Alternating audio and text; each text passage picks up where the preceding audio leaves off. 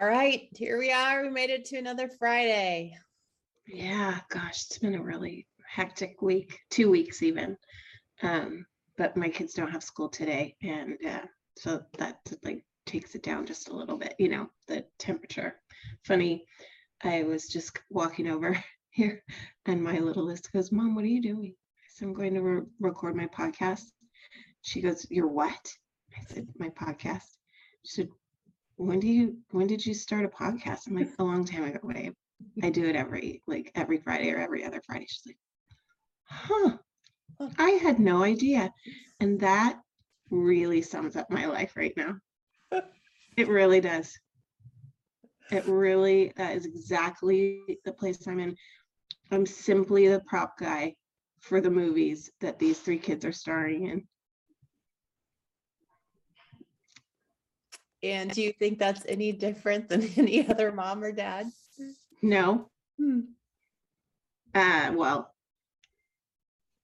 I don't know that there are a lot of dads that have this experience. There are some, but definitely I am solidly in the mom category, mom of tweens and teens. Mm-hmm. Yeah. They And nothing literally, else. yeah. Nothing exists in their world but themselves and their friends and their stuff. Their stuff. And it causes me to say just the most inane things to them. Like the other day, I said to my son, after I volunteered in the pouring rain for 3 hours at his cross country meet, and he, I don't even know what he was doing. He's just milling around with the teens.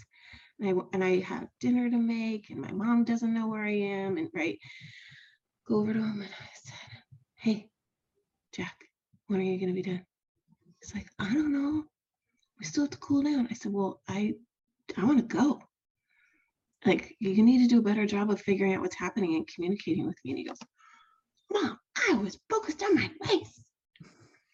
And I just walked. I was like, "I'll be in the car." And when he got in the car, I said, "Here's what I realized. You do not understand that your time is not more valuable than my time." Mm-hmm. And then he was like, "Okay, sorry." Mm-hmm. Said, "And you're welcome for volunteering." Mm-hmm. Yeah, they just expect it. Yeah. And I've got a teen too, 15-year-old, and we talk a lot about her running late to things isn't just her running late to things. Her running late causes others to be late and others to be rushed and others then to be stressed and days to start off poorly. And that's just not the way to start off a day for anybody. And, in my own kind and gentle way, sometimes I'm like, this is disrespectful. This is disrespectful. And you're not a disrespectful young woman. You're not. You're a nice, kind girl. You got to think about others and waves around you. So she's starting to, but man, it's just me. If I'm late, it's my deal. Don't bother. So that's a real learning in the teen years, I think, is that there are other people in the world. A good way to frame it up. And as parents, I think what I'm realizing is that even though I didn't feel prepared to have a newborn, or an infant or a toddler, but I certainly contemplated and did preparatory things to be that stage of a parent. I am completely and totally unprepared to be the parent of a teenager. Completely. Well, let's talk about that in a different way, because that's the topic I wanted to bring up. And your analogy is one that I'm using with some of my clients. It is really bothering me right now that many of my clients who are very successful women talk about their imposter syndrome. And that's why they come to coaching. And So I've really been wrestling with this, and in lots of ways. So I'd like to just tell you what I've been bouncing around first, and then get your take on it, because I looked up imposter. I mean, that's such a negative word. So I looked it up. Imposter means a person who pretends to be someone else in order to deceive others, especially for fraudulent gain. I don't see any of these women that I'm working with who are trying to deceive others or trying to defraud others, certainly not for their gain. They're merely trying to be in a leadership role in an organization. And so I've had conversations like, have you ever in your life really felt like an imposter previously? And, sometimes that comes up that, well, when I was pregnant, when I was first a mom, I felt like an imposter. When I was first married and suddenly I was a wife, I felt like an imposter. I felt that. I'll never forget. Mike and I dated for 6 years. Then we were engaged for 2 years. Then we finally get married. We go off on honeymoon, come home. And I think it was our first week in our little apartment. I'm slamming stuff around in the kitchen and I'm burning them dinner and I'm on the edge of tears. And he walks in, he's like, "Honey, what's wrong?" And I'm just like, ugh. And he's like, "What's wrong?" Yeah, I was like, I cannot be a wife. I cannot be a wife. And he was like, "What is wrong?"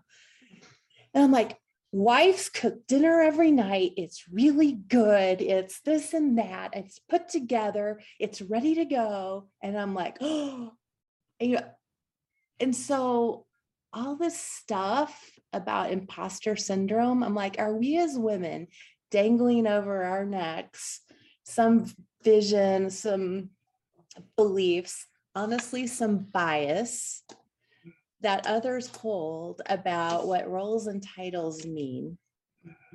And we just subconsciously take on those biases that others give us.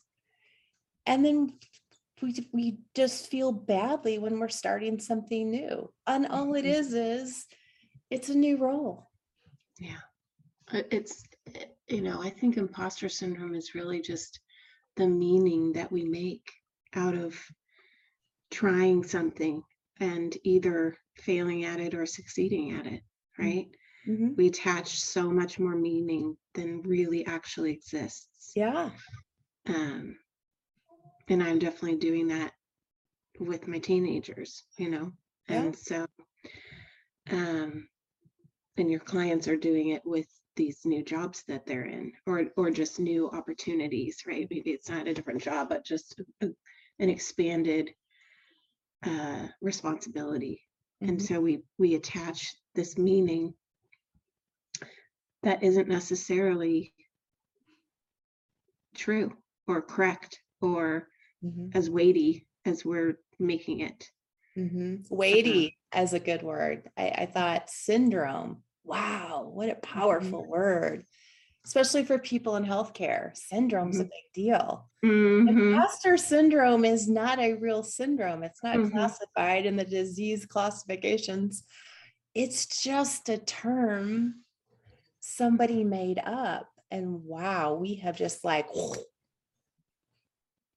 put it on our shoulders and we're carrying it around, and we've absorbed this bias that others give us, and it makes me just want to go, seriously, we are all trying to raise women in career and at home to say you can do anything, and yet we're personally absorbing this implicit bias that we can't, and then calling it a syndrome.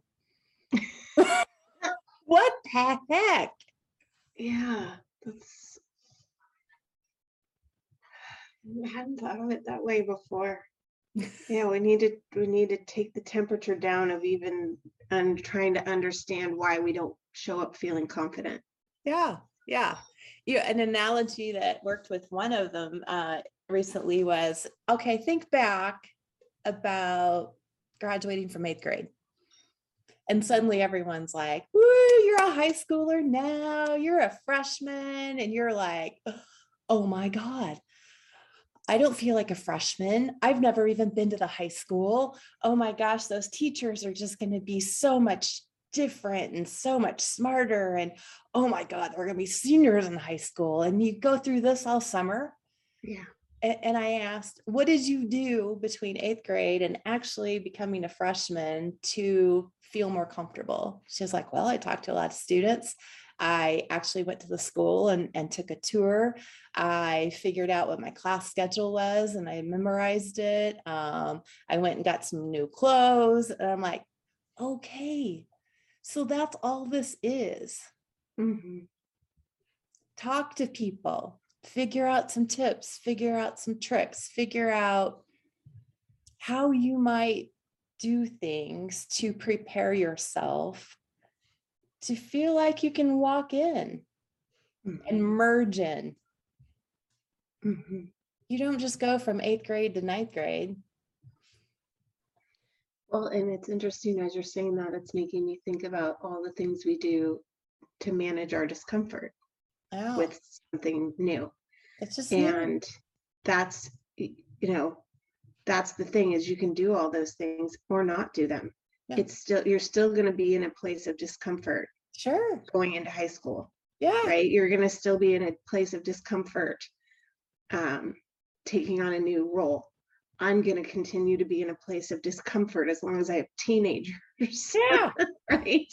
So right. It's, how do we increase our tolerance for discomfort?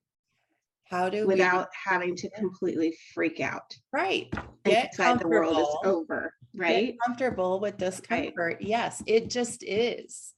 Your teenagers are going to change every day and they're going to throw you loops and test every day. I don't know how to prepare for that, but just knowing that, starting your freshman year of high school, the first few weeks are just wonky because you don't know where you're going. You don't know your teachers' names. You might have upperclassmen wanting to hassle you a little bit. It just is. But you know that you're gonna get there and you're gonna get to that end of that freshman year at some point and be ready to be a sophomore. Wow. Yeah. I think my epiphany in this conversation right now is that, we're all in, when I say we're all, I'm talking about your clients, I'm talking about myself, I'm talking about my teenagers. We're all in a stage of discomfort. And how can I become more just okay with that instead of attaching so much meaning to the daily drama that my children have? And as well, I keep getting told by friends, like, don't worry, they'll come back around. Because right now they can't stand me. They won't. Not until they're about 24 or 25 years old. Okay. Yeah. So I have a long time to wait. Yeah. So how can I increase my own tolerance for the discomfort that my kids think I'm lame? Yeah. I'm not, my kids don't really want me around, at least not in public. Not in public. They don't want you to be physically seen or heard because it might cast a shadow on them. But they do want to know you're in the background. You're that secret safety net at this point. They're trying to tiptoe out into the world. And they can't do that if you're overshadowing them.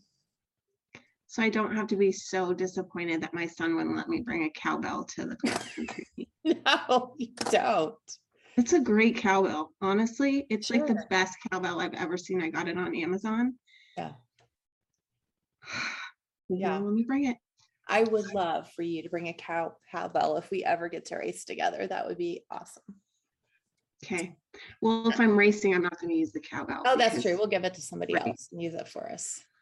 My daughter really wanted to bring, my youngest wanted to bring the cowbell to my marathon. And I said no, because I imagined myself at mile 14 or 15, which is when they showed up to first support me.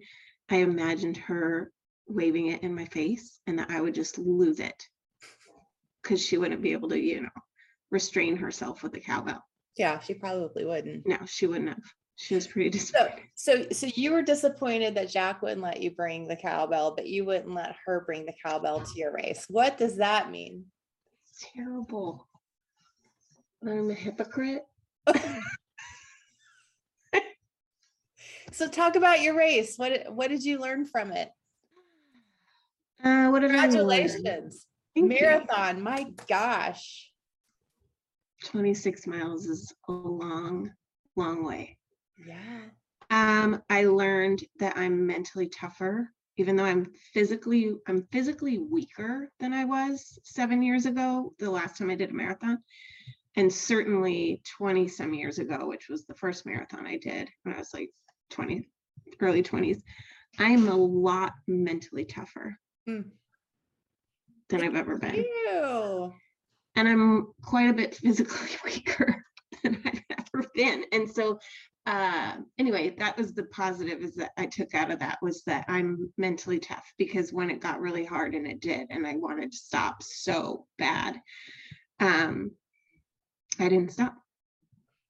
I kept going, even though I had all the thoughts that people have at mile, like between 19 and 23 for me is the time where, like, if I'm gonna quit and like go get a cab and go home, it's then. Yeah. I didn't stop. But the other thing that is interesting about having done the marathon, and remember I did it because I was like being a professional couch potato, is that, and I said I want to be healthier, so I'm going to run a marathon. And I ran it, and I'm still the same amount of healthy that I was before. So I need to, I'm not kidding. I still am like eating junk food a lot. And